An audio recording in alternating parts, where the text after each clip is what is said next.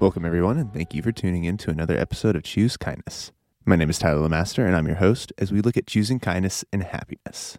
Kindness is a choice, and along the paths of life, we are given the choice between something and kindness. And we believe that given the choice between anything and being kind, we should choose kindness.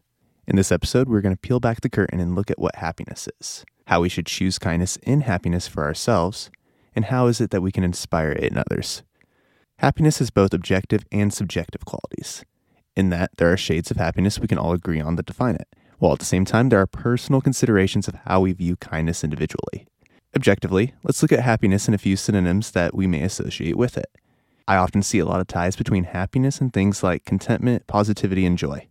However, not to split too fine a hair on the matter, it seems wise to give these distinct qualities each their own identity. I've seen quotes saying that happiness is having what you want and wanting what you have. However, that really just seems to boil down to contentment to me. Now, don't get me wrong. I believe contentment and happiness go hand in hand. However, I see them as units that feed into each other rather than contentment comprising happiness as a whole. Positivity is more of a mindset and, of course, also feeds into happiness. However, I'm not quite sold that just because someone is quote-unquote positive that they are definitively happy. And then we start treading into potential waters of toxic positivity that shield the light it is meant to bring in. But that's a topic for a future episode. And then to confuse happiness and joy, it would be similar to confusing excitement and anxiety, or depression and sadness, where they may have overlap. There are distinguishable nuances that separate the two terms. So, what is happiness? Before we dive in a bit further, I want to turn to you for an answer. Using our poll again today, I would like you to text HAPPY to 864-668-1199. Just text the keyword HAPPY to 864-668-1199. You will receive a text that asks, what is happiness to you?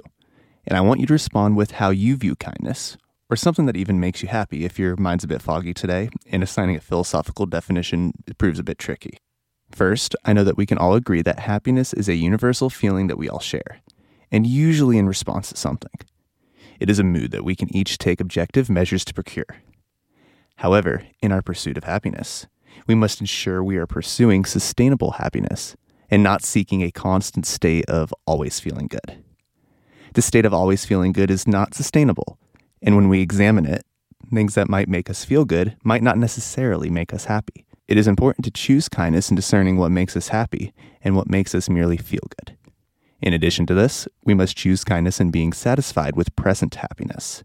Often we can dampen present happiness by looking too far ahead into the future, setting mental benchmarks of, oh, I'll be happy when I reach this point, or when I get that promotion, get accepted into that college, get that text back that I've been waiting for, and the list goes on.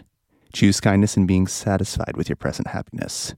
Sure, tomorrow may be 5 degrees better than today with a little more sun, but happiness can be found even amidst the raindrops. Happiness is a tricky concept, as it often seems to be danced around when we do go to define it. Even this very episode is taking us longer than other terms we've defined in previous episodes. There's an air of elusiveness to it. So in an effort to try to pin some objectivity to kindness, let's look at a study performed by Huda and Waterman. Huda and Waterman performed a study in 2014, and they examined the nuances of two concepts, hedonia and eudaimonia. Hedonia, this may ring a bell with you with hedonism, seems to be comfortably labeled as a sensation comprised of pleasure, enjoyment, and life satisfaction. It is unclear if the absence of distress should also be included with this. Eudaimonia comprises our idea of purpose, meaning, and excellence. According to Aristotle, eudaimonia is the highest human good. So if happiness were a math equation, if we combine pleasure, enjoyment with purpose and meaning, we can achieve happiness. And from a scientific view, this makes sense. Now, of course, there's always going to be nuance and elements that we can add, but at its core, I think that we can agree that each of us can achieve happiness by combining these two elements.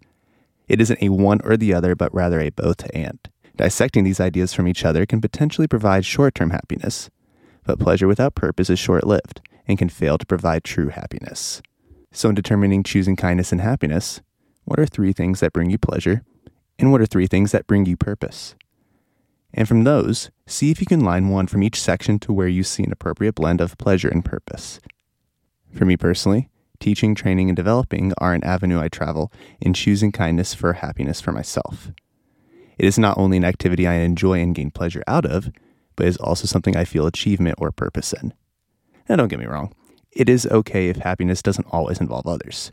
Purpose can also take on a self-focus in the appropriate dosage. For me, I also find happiness in reading, and sometimes reading not to enhance or learn anything, but as an activity I enjoy. And there is also purpose in that. Choose kindness for yourself sometimes, just for you. Now, inspiring happiness in others can take some forethought and intentionality. We have established that to pursue happiness for ourselves, it has to have a balance of pleasure and purpose. So if we were to inspire happiness in others, would it not stand to reason that these facets are also true for them as well? In order to inspire happiness in others, we must discern what brings that person or people group pleasure and purpose, and then provide the resources or accessibility to achieving these things. This requires intentional learning, time spent together, listening to what they have to say rather than listening to respond, truly gleaning their ideas and offering appreciation for them as an individual, regardless of differences. It's okay if someone is different than you, even if they are wildly different. As long as we are each trying to move forward together, there is enough common ground in that to be united. Choosing kindness for others here requires intentional pursuit, patience, and understanding. It may be frustrating at times because your efforts to make someone or a group of someone's happy constantly proves futile. However, this may take some self-reflection.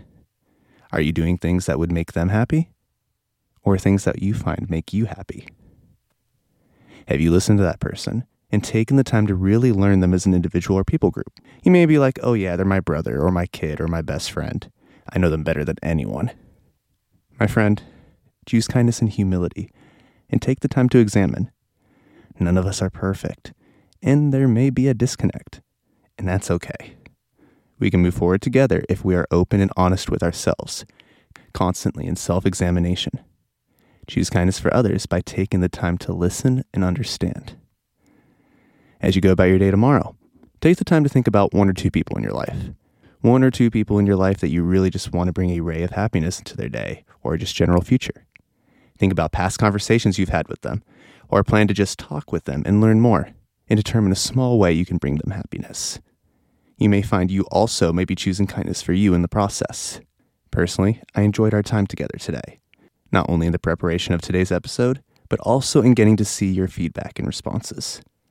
The text polls are always open, so if you didn't get a chance yet to utilize it, take the time when convenient to respond to it as we move forward as a community. Episodes are released on Tuesdays and Fridays. And until next time, choose kindness with me as we pursue a better world.